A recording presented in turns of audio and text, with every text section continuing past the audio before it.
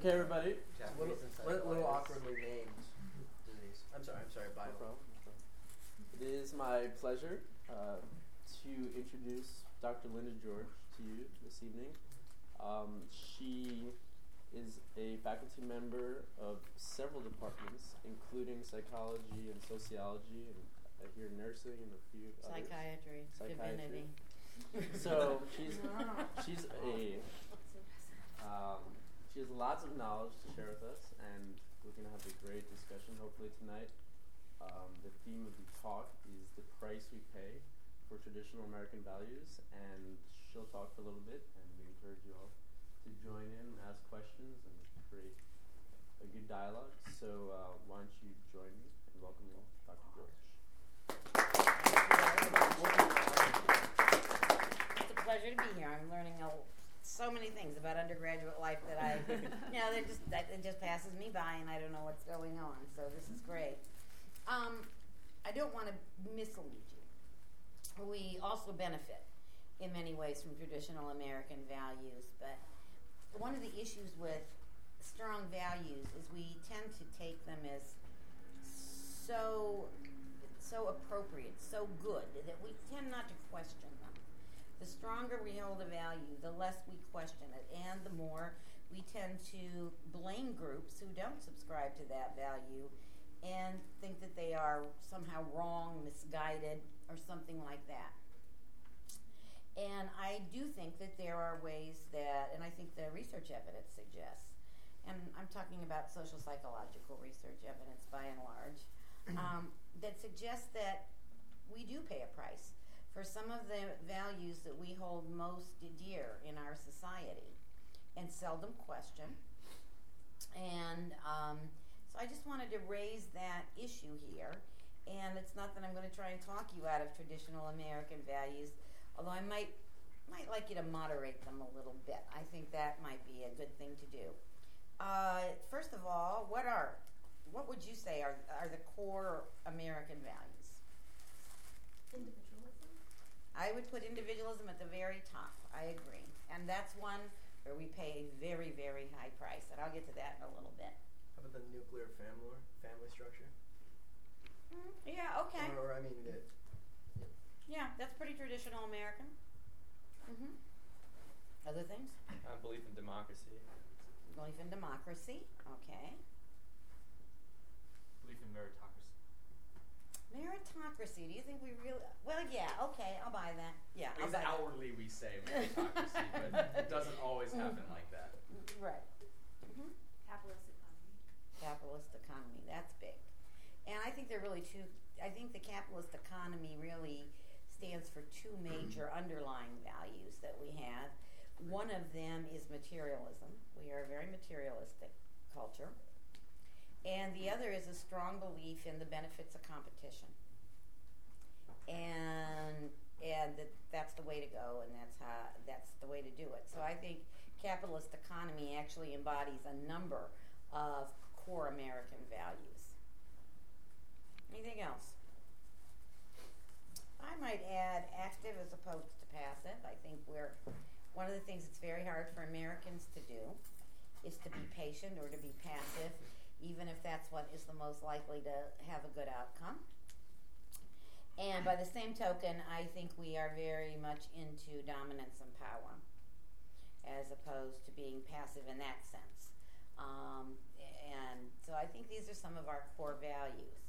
And I just don't know about the extent to which we really question them and understand the ways they affect our everyday behavior and the ways they penetrate into so many different areas of our life. Let's start with what I think is probably the number one value in our culture, and that is individualism. What else is there? If not individualism, what? Community. Mm-hmm. Conformism. Okay. Conformity. Conformity, maybe. Interdependence is a good one. It's a good one. In our society, we tend to value the individual above everything. And most of us take it for granted that our number one allegiance will be to ourselves as an individual, not even to our nuclear family, but to ourselves as individuals. And there are great contrasts across the globe. There are many cultures where the collectivity is considered more important than the individual. Where are those cultures? Well, any sort of communist government generally favors that. Generally. But I think it goes back further than that. Mm-hmm. Even like the Israeli kibbutzes and stuff. Mm-hmm. That's a good example. We got several people sitting in here who will come, at least historically, from collectivist cultures. Asia is essentially all collectivist cultures. And parts of Africa are as well. And things are very different then there. For example, and with apologies to my social psychology students, because a lot of this they're going to know. Everybody knows what self-esteem is? What is it? None of my students can answer that. What is it? Like one's view of oneself. Okay. And what's high self-esteem? Wait, what did you say? Sorry, can you repeat that? High self-esteem. A good like a good estimation of one's values. Yeah, you like yourself. Yeah. Think you're a pretty good person. And all cultures, so far as we can tell, recognize that concept. They may not have it for a word in colloquial conversation, but all people in all kinds of cultures recognize, can think about themselves as an object, and can report, obviously on the basis of considerable previous thought, whether they think they're basically a good person or a bad person. That doesn't change. What changes across cultures are the things that kind of trigger people to feel better or worse about themselves, and what they do about it if they don't feel particularly good about themselves. In the United States, this is where our individualism, I think, shows very, very strongly. We tend to think in terms of personal achievements and personal failures. And there are parts of the world where that is simply not even really thought about. They think about the success or failure of the collectivity, whether the collectivity be the family, the local community, or whatever. There are pluses and minuses to individualism. There are pluses and minuses to collectivism. I think we pay a lot of price. Where is life expectancy the highest in the world? Japan. Got it. Pam? But where would we be about in life expectancy? We're pretty high too. We're what? Pretty low. We're 23rd. Yeah. We're the most affluent country in the world, and we're 23rd in life expectancy. And if you go to infant mortality, we're 46th. We're even worse. We're lousy. And I believe the research evidence suggests that a significant, substantial proportion of that is because of our individualistic culture. Almost all the countries that have higher life expectancies than ours are collectivist cultures. Not richer than us economically. They don't have better medical care. None of that. But they are collectivist in their orientation.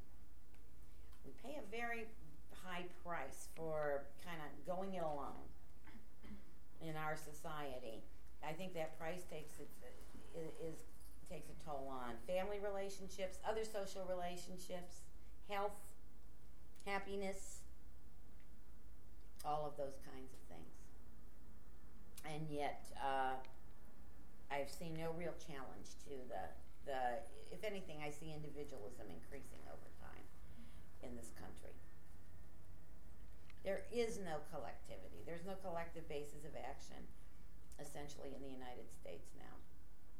The biggest changes I've seen in my lifetime are in the labor market.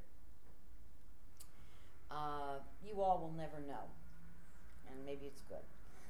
You all will never know what it used to be like.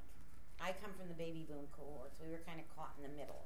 our parents had it the best in terms of the way the economy operated. It used to be that actually company loyalty really meant something. It used to be that employers wanted to hire as good a people as possible, and if they performed well, they wanted to keep them forever. They didn't want to lose them to anybody else. They didn't want turnover. They would be loyal to their productive workers, and they wanted their productive workers to be loyal to them. Employers competed, something we believe in, with each other in terms of offering benefits ranging from health insurance and other perks, sick leave, vacation time, how much vacation time, all that. Basically, you're entering a world where you're going to, I don't care who signs your check, you're going to be self-employed. Your company is not going to want your loyalty. And they're also not going to give you loyalty. It won't happen. It will not happen. You will manage your own pension. In my parents' generation, it was what they called defined benefit contributions. Pension, defined benefit. That means my parents knew from the get-go exactly what they'd get every month when they retired. And it was generous. My generation, it's called defined contribution. They put in so much for us, make no guarantee as to what return that's going to bring. That's up to the skills of the people who invest in the pension fund. For you all, it's going to be neither. You're going to have to self-insure, and you're going to have to self-insure on virtually everything. This is individualism brought to an extreme form. There are reasons why we should operate as collectivities. Pension should be an insurance policy. Think about insurance. Nobody wants to make a claim even though you pay premiums. So you pay premiums to protect because your personal risk is low of needing it. But if you need it, the consequences could be devastating. So that's why there should be long-term care insurance as a collective kind of issue. I think individualism has gone amok in our society, and I think it is leaving people hanging out there in ways that, frankly, even I couldn't imagine when I was your age. Shoot, I was a flower child. I thought it was all going to be love and community and music and all that stuff. I was wrong, but at least I had it while I was young. And I don't know about y'all. Individualism. I think we need to moderate it badly. I can't help but be, your characterization of the way that it was before, it doesn't really strike me as kind of gelling with what I remember. And maybe what do you remember? Look at you.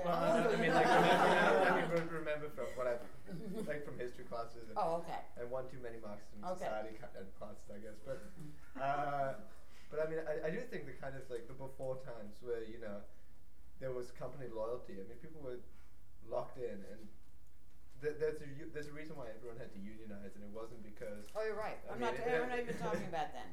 Okay. I'm talking about the 1950s. And I'm talking about post-World War only. What I have seen, World War II. Only what I have observed happen since then. Okay, so the really big union organization was in the first half of that. Okay. Yeah. Oh yeah. Back then, yes, absolutely. So I'm really in a short-term history here. Okay. But you're quite right.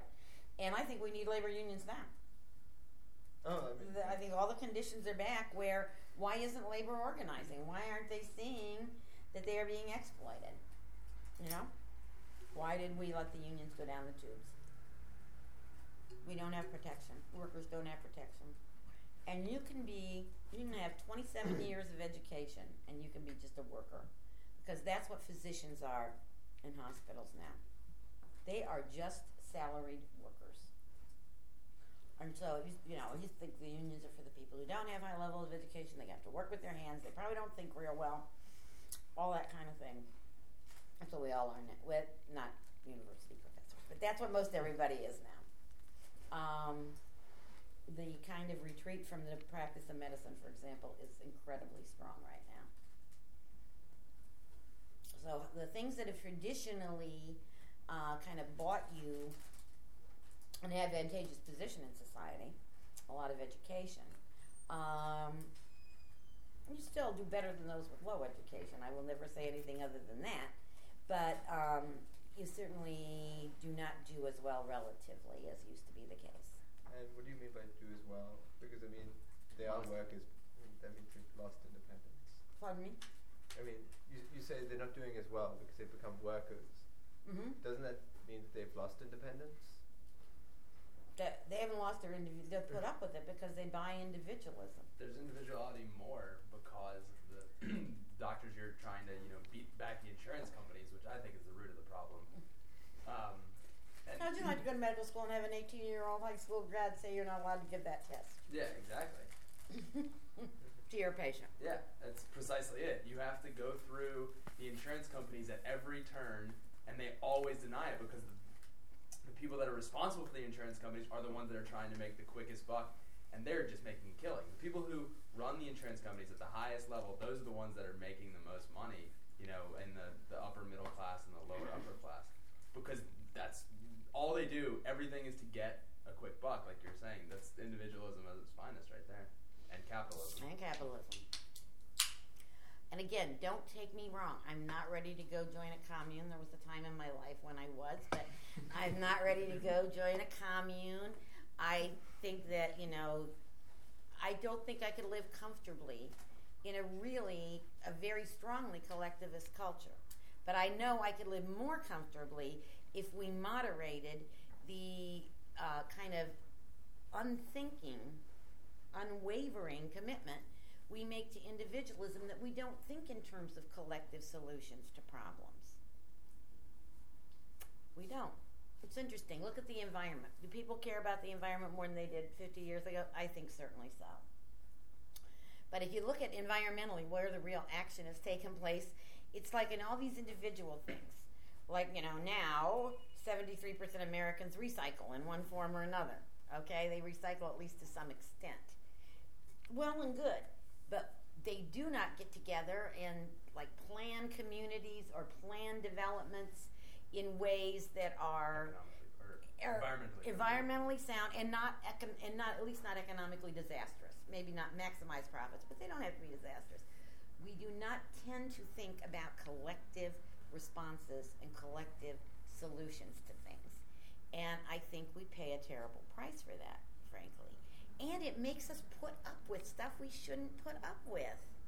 We should put up with the kind of working conditions.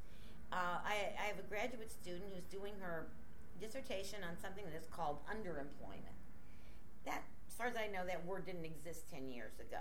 And now it's all over, not only just in scientific literature, it's in Money Magazine, it's in, Business Weekly, it's in AARP magazine, and underemployment means we have kept unemployment very low in our society, but we've done it by making lots of lousy jobs.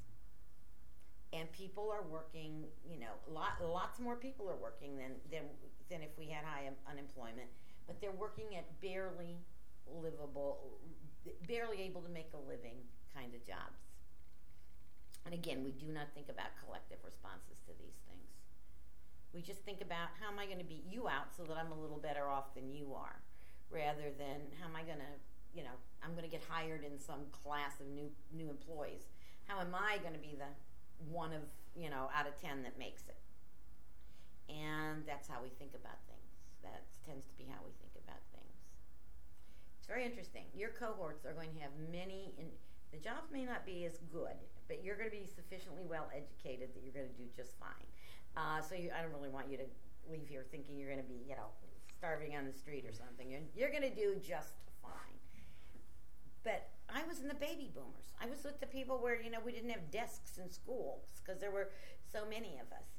Our parents told us that America was wonderful and everybody could do well here, and if you worked hard and blah, blah, blah. And instead of being competitive toward one another, we were the people who developed the kind of political activism and those kinds of things that happened in the 60s and 70s. You people are small cohorts. That means you're going to have to support a lot of us when we're old. A whole lot of us when we're old. Every one of you is going to have to support 1.5 old people through your Social Security taxes. So I want you to get good jobs. I really do. But you people are from the cohorts which will have many more open spaces, so to speak, more open slots. And yet you are much more competitive with each other than we ever were. Much more so. Much more so. I think it might be kind of the disease where however little you see, you say, okay, I can just fit right there. But you see a huge, big area, and you want to occupy the farthest thing, the best thing possible. And I think that fosters competition. Whereas before there were so few, a lot fewer jobs for the taking in terms of, diversity and amount in there, that it was whatever nearest thing was there, it was suitable. Mm-hmm. And now with all the wide array, pick anything. I think there's something to that. Let's talk a little bit about competition. We really believe in this country in competition. Compete to get in this dorm, compete to get in this school, compete to get everything. There is, even more so than for individualism, there is very, very solid research evidence that if you're in a physical performance arena, you will do better if you're competing against somebody than if you're kind of going against the clock or going against your personal best, so to speak. So you want to run your fastest. You run against somebody, not just against the stopwatch. You want to hit more. Ace more serves. You'll do that when you have an opponent more often than when you have this thing coming at you from a machine. In physical performance, human competition is performance enhancing. In everything else we've studied, it is a detriment to performance. In educational and occupational arenas, the more competitive the reward structure, the worse the performance of the people performing in those structures. Think about being in a class. My students know this already. Again, I apologize. I guess there are some professors, they never should, and I hope there aren't, but certainly in high school you would probably be aware that there are teachers who say the top 10% will get an A, or the top 15% will get an A, and the next 30% will get a B, and then 40% will get a C, and so they create a distribution. And that's a very competitive structure. It says only a few of you can get the top grade, and you've got to beat out a lot of other people in order to get that top grade. A non-competitive structure says everybody can have an A. I'm not going to give you an A just because you want one. I'm not going to give you an A, but everyone has the ability to earn an A. I would like nothing better than to give everybody in this class an A. And if everybody performs at that level, surpasses this given threshold, I'm not going to worry about giving too many A's or being seen as a grade inflator or a sap or anything else. That is when people perform better. If you go into a class of 100 and know that 10 people are going to get an A, or 15 people are going to get an A, I don't see how that can be nearly as motivating as knowing that, hey, this professor would be willing to give 50% A's, 60% A's, 80% A's, 100%. What I've got to do is I've got to perform at a given level. It's the same thing in the occupational market. People perform well when they know that if they perform well, they will be rewarded. It's their performance, it's what they do, it's not them beating out somebody else. And yet, our country is absolutely committed to the notion that competition improves performance, despite all kinds of research evidence. I mean strong, lab-based, field-based, real-world-based. And it never happens with highly competitive structures in any arena other than the physical one that brings people's performances out the best.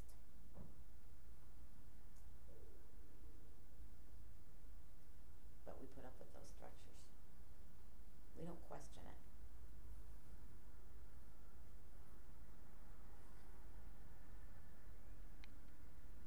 We're being beat in the global economy by countries that really aren't focusing on competition. They're focusing on how they can work together to produce well. Now, there's a fair amount of exploitation, wages are low in a lot of these countries. I'm not going to say it's great, but the more competitive we've gotten, the worse we've become economically. So I don't think tightening an already tight screw is really the way to take care of these issues. How would life be different if we didn't love competition? I'm just curious as to how, on what basis you're saying that we've become more competitive. Pardon me? Now? Yeah. How do we know that we're more competitive now than we were 10 years ago, 20 years ago, 50 years ago? What we know is how people respond to various opportunity structures. And we also do very careful studies, and this is where I don't happen to study this part of social psychology, where literally, for example, the behavior of college students has been observed, and of medical students, and of law students. And fewer people now, as opposed to earlier, for example, study together. It is not unusual to see materials disappearing. I just saw something among a graduate student at Duke that I've never seen before. My graduate student, my advanced graduate student. And I have a younger graduate student who, has to write what's called dissertation proposal. They're about 50 pages, and you have to propose what you're going to do. Your committee has to, it's kind of a contract. If your committee approves it and you do it, then you do it fine, then you've met the requirements. And so Ashley said to me, I'm having a hard time seeing what one of these look like. And I said, well, go ask Sarah. Hers was really good. And for the first time ever, Sarah said, I'm not gonna share this with you. We may be competing for the same job sometime. Those kind of observations are made. Mine's anecdotal, but there are people who literally study these things. There are people who survey college students. College students self-report that cheating is at an all-time high. They self-report that. But isn't that also because increasingly collaboration is labeled cheating? I wouldn't.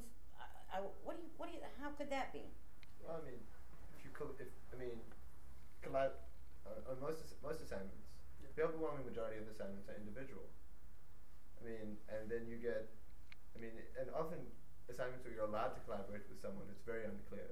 Oh, I agree. It's very unclear. I had anyone who was in this room last night saw like about 10 people from my algebra class sitting together, working through the problem set together, and it was completely collaborative. And I don't think that was cheating. And I think we all observed propriety, and it wasn't cheating.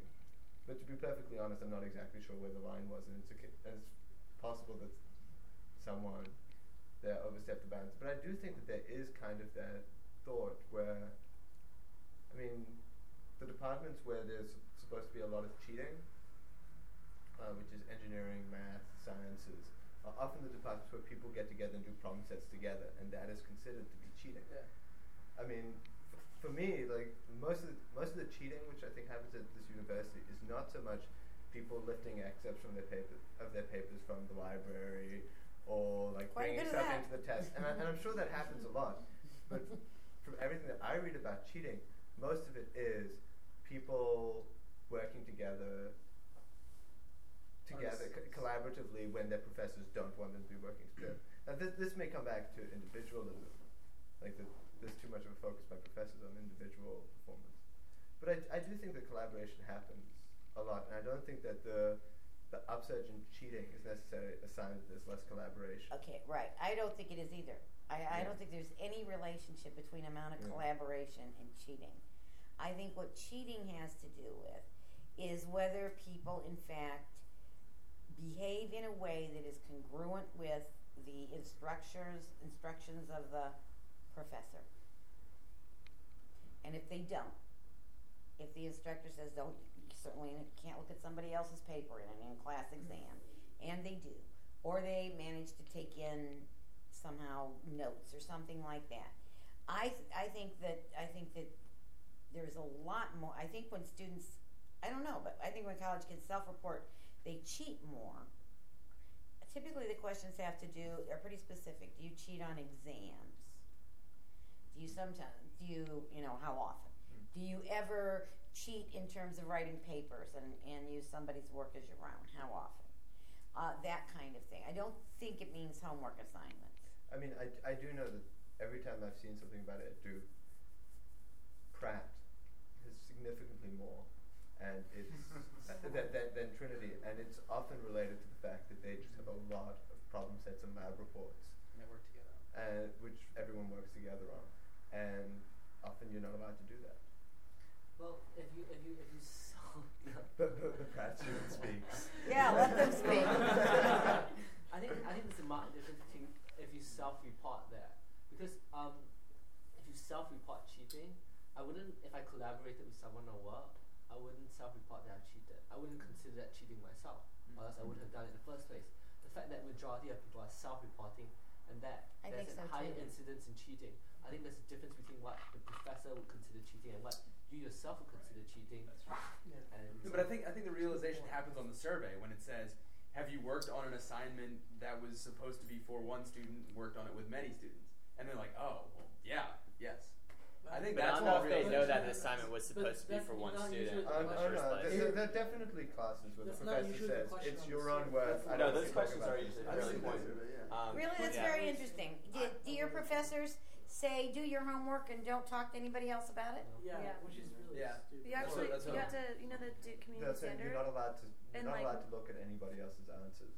Actually, Yeah. none of And, the like, professors big- ever said that. Really? Yeah, that's part of the Most of my community professors- standard. That's not part of the Duke Community Standard. See, In France, professors will say Doing well, it that's that's other a people. training list, I don't know if that's different. Definitely not.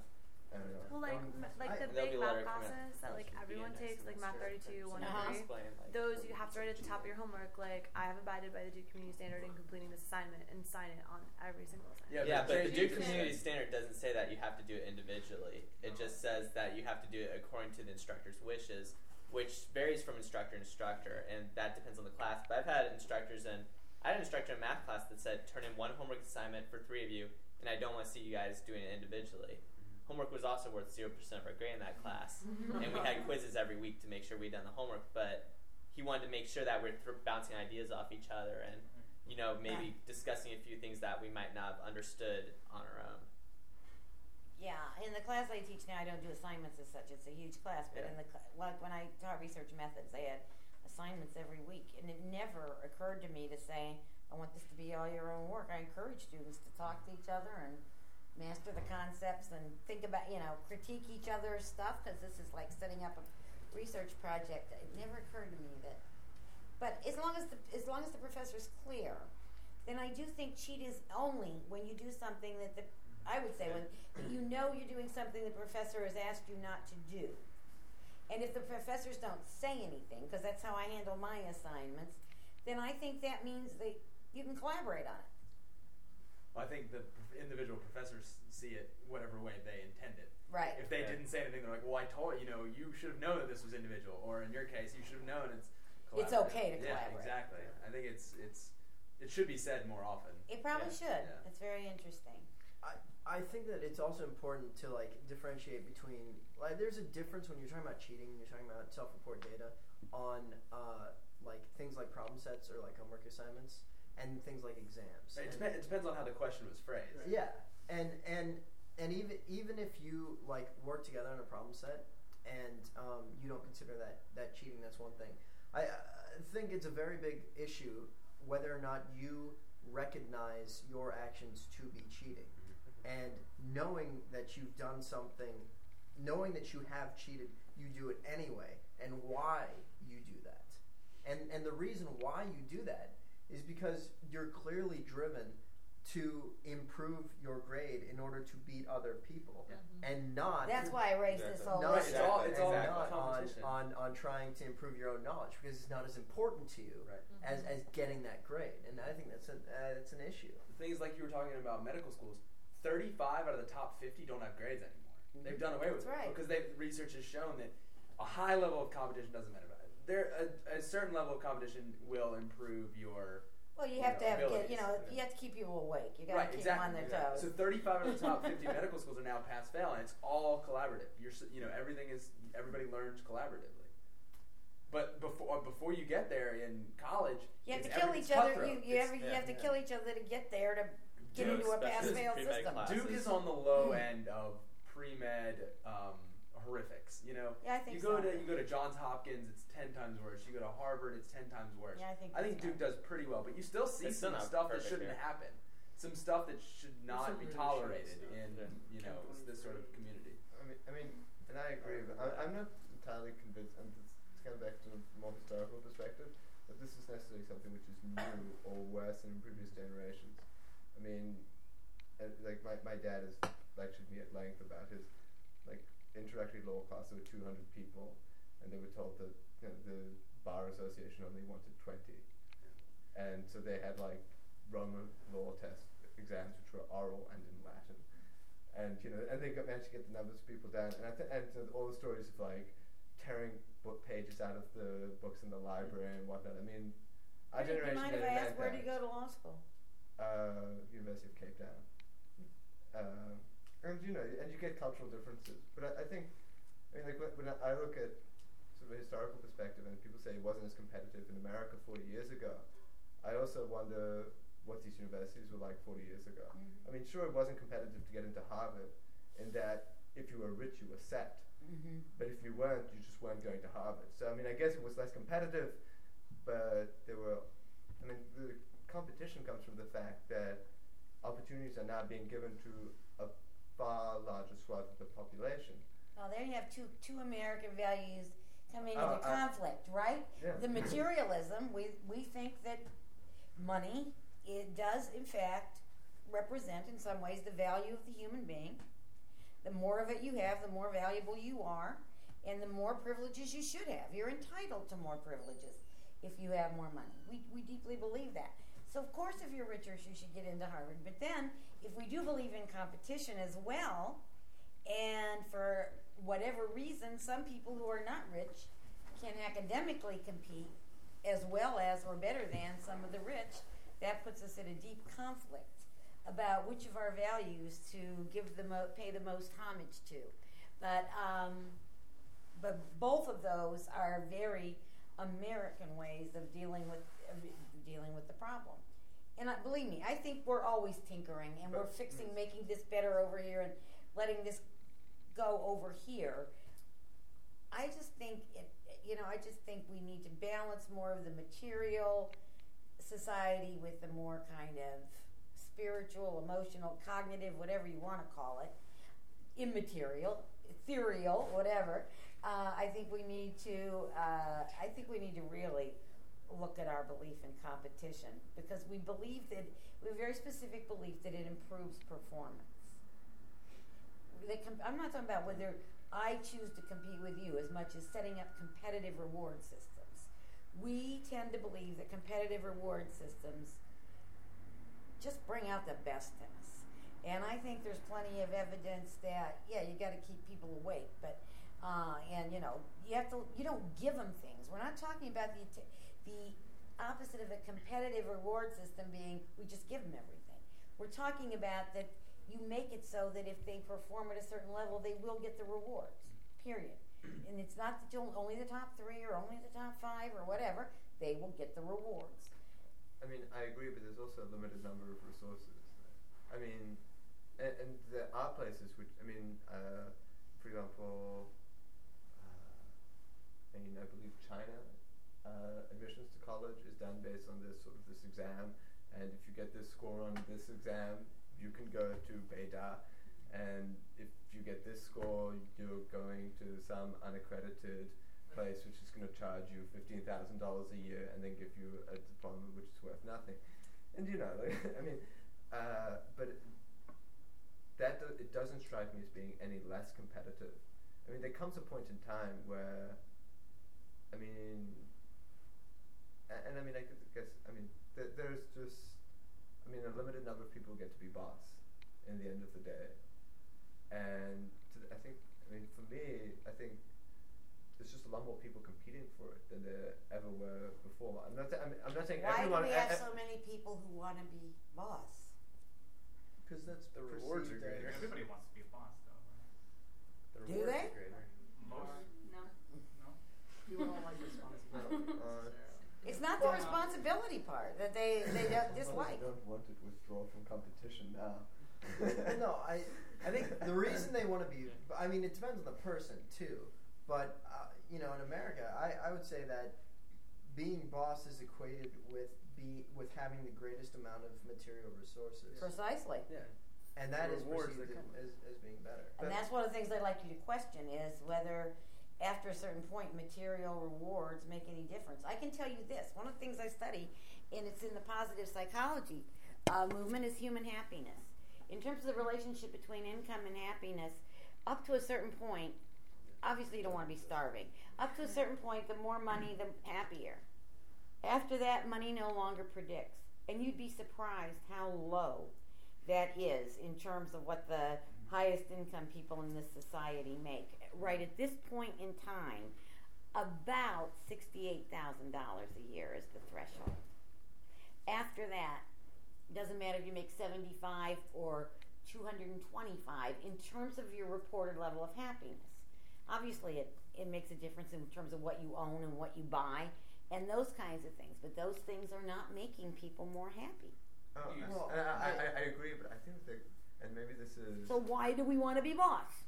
But I think this may be individualism, but I do think that it does come down to self-determination, and I do recall hearing of studies that showed that the more people felt that they were In control. Absolutely. the happier they were. That's right. And I think that and I do think that sort of the desire to be boss is not necessarily explicitly linked to materialism, because more collectivist societies that you've cited, like Japan and China, still have the same kind of competition. They're to be very boss. hierarchical, yeah. Japan is extremely hierarchical. In its labor market, yes. And even in its political structures and everything.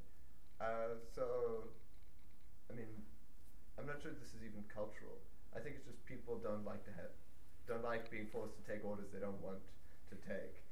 There's a difference, though, between self-determination and having personal control and controlling others. And when I hear the word boss, I'm conjuring up that you not just have control of your own life, you literally control people under you. And that's the part of it more that I question. As to, if you're living materially comfortable and you're basically quite autonomous. I don't have technically anybody under me here at Duke University. There are people who are departmental staff people who I can call upon, but I'm not their direct supervisor or anything. Yet I have the most incredible autonomy. I don't think that I could have a job that gave me more autonomy. And when people say, what's the best thing about your job? I say, it's being around bright people at all levels and having so much autonomy. I can reinvent myself anytime I want. I can change my research. I can change my teaching. As long as I do it well, they're perfectly happy with it. But I don't control anybody. And, I have been approached about being in the dean's office for this or that and maybe eventually a dean. I would rather, work in the cafeteria, frankly. I would never want to do that. I would definitely rather work in the gardens than do that. And so I feel very much in control of my life, but I don't feel like I'm impinging on anybody else's. And I do think it's different from self-control or self-determination. I agree, but this also comes kind of another one of the American ideals, which I see very much in contrast to say Europe, is sort of Europe is much more reliant on the idea of the big business of the government, like the big structure, which has tons of employees. America does kind of like small businesses. I do feel that, I mean, and I agree that most American companies like to ship their work overseas, and therefore, in response, Americans have been forced to turn increasingly to small business ventures, hoping they can make it. Well, I would actually disagree that America likes small businesses. Yeah. Small businesses are fucking this economy, pretty much. Yeah, because historically, I mean, you see all the small individual businesses being bought out by the big ones until you have few, if not one, corporation in each industry that's controlling the entire market. I think you're right on the government front in terms of big government is more palatable in Europe than it is here. But I don't think I don't think America's friendly to small business in the economic component of things. But I do think at the high ends, I mean, I think it is a lot more distinct at the high ends where people have more, where they have the wealth to be able to make more decisions for themselves. But if you look at a lot of the professions, I mean, if you look at the law, a lot of people would rather be sort of have their name in the partnership rather than be part of some huge sort of intercontinental Latham & Watkins LLP. In finance, you do see a lot of the top people leaving the big names, Goldman Sachs, to start their own funds and whatnot. And I think that, I mean, just culturally, kind of that idea of this person who strikes out on their own is a big American. That I agree with. Individual initiative is part of it. Yeah. And so being your own boss, I think, is the real dream in America. I mean, CEO is kind of what people ascribe. It's what a lot of people think being the boss means. But I think just in general, it is far more about being your own boss and not being answerable to people. I think if most people realize that the CEO answers to shareholders, they'd like it less than owning their own business. It's not just that. Before, I've spent a lot of time working in the medical center, and I used to have a very large grant program, and it was all, so my research enterprise was funded by grants, and I had about 27 people who did work under me. They did the day-to-day work on these grants. So technically I was the boss. I felt like they owned me, not that I owned them. That was not self-determination. I was tenured faculty. I would have had a job and a paycheck if I never wrote another grant. If I didn't keep the grants going, some of those would have to be laid off. I knew their families, their kids, their dogs. And I would literally stay awake at night worrying that I wouldn't get enough grant hits to be able to support these people who I thought had come to depend on me. There's your problem. You think collectively instead of individually. Yeah. If you cared about yourself, it wouldn't matter. That's right. But I actually could not look at myself in the mirror in the morning if I did that. Well, I did over time then decide I needed to, that I don't want to be owned, but I don't want to be owned by them, nor do I want to lord it over people. So I managed to get everybody eventually placed in other units where they did well, or a couple of them just moved, and I cut my operation way back so I wouldn't be owned. But I think there are, on both sides, I think it's not all great being a boss. I understand that. I've been to, 20 people's nothing. Look at these big corporations. We're going to lay off 5,000 people tomorrow or something like that. They're numbers, though. Yeah. That's the thing. They don't know their families and their kids and what their mortgage payment is and all that kind of stuff. But yeah, I just think that, the economists have done a great thing. They've said this book came out in 2001 that I'm referring to, and it said in the last 50 years, so when it was talking about a short-term historical perspective, that really America and Europe had taken very different ways of cashing in on the productivity increases they'd experienced. The United States put it into wages. And in Europe, they put it into free time. Do you have any idea how much paid vacation is required by law in countries like Germany. What? 6 weeks. Up to 7 now. 7. That's awesome. Wow. 7 Women in weeks Germany. a year. And it doesn't do you any good. You can't take the time to use it. And so, it again, these speak to some. It's not that I'm suggesting we do that, but we should look very carefully at what's the impact on lives of a structure that will begrudgingly give you a little bit of time for vacation. And not, believe me, the higher up you are, you have to remain accessible. Even if I am out of town during the school year, have to be accessible. I have to leave my number and where I'll be and all this kind of stuff. And compare that to a society that has purposely taken increases in productivity and said, our standard of living, it doesn't mean they haven't had raises, they have, but there's not been a raise in the standard of living that a particular job supports. They've taken that and put it into increased leisure time. I was listening to NPR the other day that was saying that based on our productivity over the past 5 years, we should be taking an additional 6 weeks off from work, paid There you vacation, go. because we're at our at the peak. We've plateaued, and those extra days they're nothing days. It's just paid for no extra productivity, and so they should be vacation. You're absolutely right. That's right. And in terms of productivity, the research shows that when people go to work and bosses or the system or whatever, you have to sign in, you got to sign out. This is at some places, and you're expected to keep very close tabs on your time and not waste time and not take a long lunch and everything. Well, for years, this is the physiological psychology literature has shown that people are most productive on a work day when they are allowed to spend 1/4 of it in discretionary activity. In other words, if you expect people to be on the jobs 8 hours and their hours are 8 hours, you should allow 2 hours for just socializing, eating, making personal phone calls, whatever, because you will get more out of 6 hours of that person's time under those conditions than you will get out of 8 hours of their time when they don't engage in any of those other activities. And again, try telling that to American employers.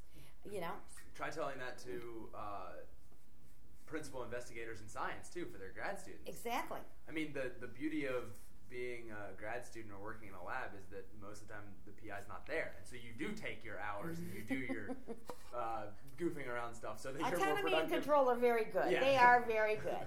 So that on the other hand, you're goofing off and you're getting more productivity out of your hours. Yeah, and so nobody's kind of watching over your shoulder and counting the minutes, and you're more productive in the hours you spend. But again, this is not the mentality we think in terms of. We think of people, having to kind of from the material point of view. If I'm going to pay you for these hours, you're going to work these hours, and that's just the mentality. So clearly, part of my gripe is that for whatever reasons, social psychology, sociology, even economics, although it's taken more seriously out there, political science, basically the social sciences, I think, have a lot to teach in terms of improving individuals' lives while probably improving the collectivity, or certainly not hurting it. And the message just doesn't seem to get out there and adopted. And I just think we would, I'm one of these people who, I don't know how you are. If I get the slightest headache, I take a pill. If I have the slightest ache, I take a pill. Why? To the point where, for one of my birthdays, a friend gave me a sweatshirt that said Generation RX. So, That's true. We're a very scientistic culture. It's all about scientism. Right, but it's not because I love science. It's because I hate pain. And I feel if there is something there that, why should I suffer unnecessarily ever? There will be necessary things I have to suffer that have not come under the control of science or anything else, but I should never have to suffer unnecessarily. But it's not like I feel I'm entitled to that and you aren't. I think what we really ought to be about as a society is, certainly maintaining our integrity and those kinds of things, but it should be our goal for for human beings to never suffer unnecessarily if there's anything we can do about it. And it seems to me some of our systems just certainly aren't set up with that the goal in mind. So moderate yourself. Can I ask a question? Sure. This is just really, really basic. Going back to individualism, I guess I'm really curious about the definition of individualism. And I was thinking, because we've talked a lot now about job opportunities and the economy, but what about personal, in your personal lives, the familial realm? In this country, at least from what I've observed, it seems like individualism comes out to play really strongly there. Our care for our elders is pretty pathetic, especially compared to more collective cultures. So I'm just curious what or our Black divorce Friday this week. What's your opinion of more of the domestic scene? Well, I think our divorce rate in large part reflects an individualism where I will not. In this sense, I guess maybe I'm very American, but I'm not going to suffer pain. I would rather break up the marriage than kind of suffer, not have my individual needs met, regardless of some greater needs of a family as a unit. And I have a number of graduate students that have for the last decade or so from Korea, China, those places where their divorce rate is very low. And they're flabbergasted, and they just ask questions and say, how can this be? How could you destroy a family? The family takes precedent over the individual. So yes, intergenerational care. I think marital relationships. I think we spend much less time with our children than we should. A friend of mine did a study called a number of years ago that she was shocked, and I was too, when she found the data saying who are the real latchkey children. Because for all that, when I hear the word latchkey children, I think of children maybe between the ages of maybe 8 and 12 or 6 and 11. They're young. They come from poor neighborhoods or poor families where the family can't afford adequate daycare, that kind of thing. The most frequently unsupervised kids are the white children of two highly educated, career-oriented parents. If you're working 12 hours a day, you can't spend that time with your children. That's right. And I think that, and I think the work has to do with that you tell yourself as you work 12 hours a day that you're providing a better style of life, a better home, or higher quality resources than you would provide otherwise, and so forth and so on. So I think the individualism takes a tremendous toll. What in the world exists in this basically, unless somebody's dying or in an emergency, the saying, "I'm sorry, I can't do that, I have to work," is never questioned. We absolutely accept that as a reasonable justification of not doing anything else that somebody might ask us about. I got to work. And I'm talking about lawyers who, these are not court hours, these are nights and weekends. I'm talking about physicians, I'm talking about accountants during tax season, I'm talking about all kinds of things.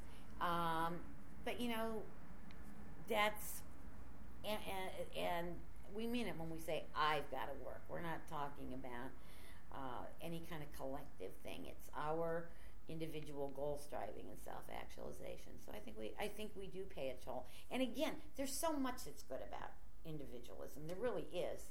And I'm certainly in favor of self-determination and that kind of thing. But I do think that we could reward other things as well, and we'd be better off if we were more balanced in that regard. Can I go back to, you were talking about the divorce rate, and I guess a lot of people get divorced think that their kids are better off if they have two single parents who are happier and get along better than they are if their kids are living in a home where their parents are constantly like fighting all the time. Is that not true? Are they wrong? It's that's gone back and forth in the research for a while. It was divorce is bad for the kids. Then it was divorce is good for the kids.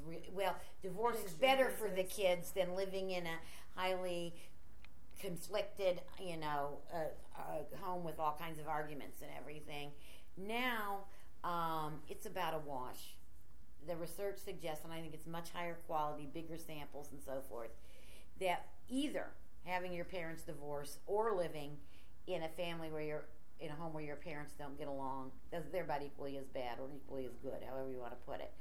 So basically it's a wash for the kids. It's, I guess, what the parents can tolerate. Whether they can better tolerate arguing but yet being in the same house with both of them with their kids, or better tolerate being apart.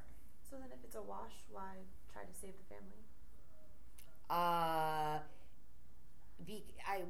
Because why is I'm getting at the why is it why is the divorce happening? Are the most divorces where people truly kind of somehow mistreat each other? Probably not. It's just it's kind of you're not meeting my needs kind of thing. Yeah. I think it goes back to the individualism where people aren't willing to work and to compromise. And that's where the majority... or to even say, right now, this is not going to be a good time for me in this relationship because the circumstances, the way they are, this is not going to be a great time for me. But I can see light at the end of the tunnel. It's when so-and-so finishes this or whatever. Just kind of the patience to wait it through. And that and the also we believe in romantic love much more than any culture on the face of the earth. I was just going to ask you a question about that, actually. It's not real. Listen, you just crushed my... I know. Well, then what do you think is real? I think that, let me put it this way. There is such a thing as romantic love. I just don't think it's a good basis for a long-term partnership. It's certainly it feels real, and there are people, and as long as they recognize that this is who they are and what they're like, I think it's okay. There are some people who I think engage in what I call serial monogamy. I don't mean that they're even married, but they have an exclusive relationship with this person for a while, then on to the next, on to the next, on to the next, on to the next. Those are people who are kind of addicted to or, committed to romantic love. Mm-hmm. And as long as you don't kind of tell people you're making a lifetime commitment and then leave them in the lurch, or have kids you have no intention of having a commitment to, go ahead, have your serial romantic love kind of things. In terms of the basis of a foundation of a long-term relationship, it's much more what is called companionate love, and that's much more important over the long haul for that kind of thing. And that's the compatibility stuff you're talking about in class? Yes. Right. Yeah. The for the most part, where we're the same, we're better off. Yeah. Mm-hmm. So yeah, but almost no societies believe in romantic love the way we do. They really do. They have the same fairy tales, but they recognize their fairy tales. And I think, when I look at the number of Cinderellas who showed up on my front porch on Halloween, I'm going, oh God, still there. It's still there. So then are we looking for the wrong thing? Now, we're dating, other people and, we're looking... Don't let your...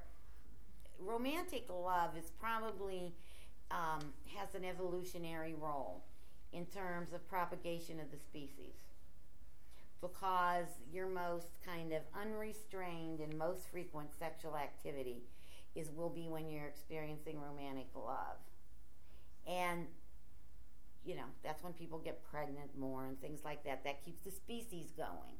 So I think there is a basis for it in the human body. But yeah, I think you have to think about, in most good marriages, there was a period of romantic love. There was, and it wasn't like it just extinguished like that, but that over time it kind of becomes more companionate, and then in romantic love you think the other person is perfect, In companionate love, you know damn well they aren't, and you still love them, and that's really nice, you know. It's not romantic love if you don't think they're perfect. No, I mean that's the idea of romantic love is this idealized partner. It's the reason. I think that's a particularly diluted form of romantic love, though. Yeah, but That's the point. The whole concept is. No, but I think that there is such a thing as romantic love, where you think the person may not be perfect, but they're perfect for you. That's so companionship. Which again may be a delusion, but I think that of all the delusions that we subject ourselves to, it's one of the less nefarious. Well, but I think Well, if you no. don't recognize that Because it needs it's to the reason evolve. why, the reason why 52% of Americans are getting divorced is that, like, especially in like Hollywood where things are so jaded. Like I read a theory paper about this. It was like the reason why Hollywood couples keep getting married, divorce, is because they're trapped in this ideal world where they think that, like, when you meet someone, when you spend intense amount of time with someone, you can either go two ways. You can either become a companion and realize that you have a compatibility structure, or you suddenly develop like, wow, this is the correct person for me because you have a lot of physical chemistry with them. And so when you react to this physical chemistry, to this sexual chemistry, that like you idealize a person in romantic love, like you'll get married to them, and eventually this stuff like this, you get bored with a relationship, or you find it annoying to be in this relationship, and then you get divorced. And that's why, like, it's more important to have compatibility over. I understand what you're saying with But romance. it's one reason why long engagements work better, and because you can only sustain kind of the height of romantic love so long, and you begin to see that the person has clay feet after all, and so forth, and then you're in a better position. You will have this nice history of romantic love behind you, but you will also have the ability to kind of ensure as much as we can, which is not an ironclad guarantee, but we can get a much better idea of whether the companionate, there's the basis there for a companionate love as well. So, and frankly, I'm all in favor of cohabitation before marriage. My mother would wash my mouth out, but she said, "How can you lead those poor children astray?" They talk about in, like, teen magazine stuff, like the honeymoon period when you're dating, and it's like 6 months to a year, and then it like wears off. But cohabitation thing, I actually heard, my mom told me that they actually, if people live together before they get married, they have a higher divorce rate. It doesn't help. Like, you would think it would. It makes sense. I think you'd have to. But it actually doesn't. And that's really complicated. You also have to look at whether they are, for instance, the cohabiting that works best is if you cohabit before your first marriage. Mm-hmm. A lot of cohabitation is by divorced people who think they've been burned and want to continue to have a relationship with some, obviously not their former spouse, but divorced people have a tendency to divorce. And so they come in threes. Yeah, and so they have kind of unstable relationships when they cohabit, or not. But it seems to be because they're older, number one, and they've been married before. And all second marriages, for example, or cohabitations are less stable than first ones. Where cohabitation seems to work best in terms of marriage is, first, number one, don't have children while you're cohabiting. Mm-hmm. That does take a big toll on the relationship. And number two, the cohabit like as part of an engagement before your first marriage. Then I think the evidence suggests that it is a strengthening factor. I think you're forgetting number three. Don't cohabitate with Kevin Federline. that too.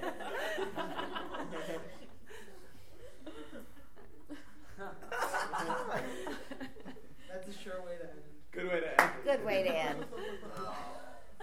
Thank you so much. You're welcome.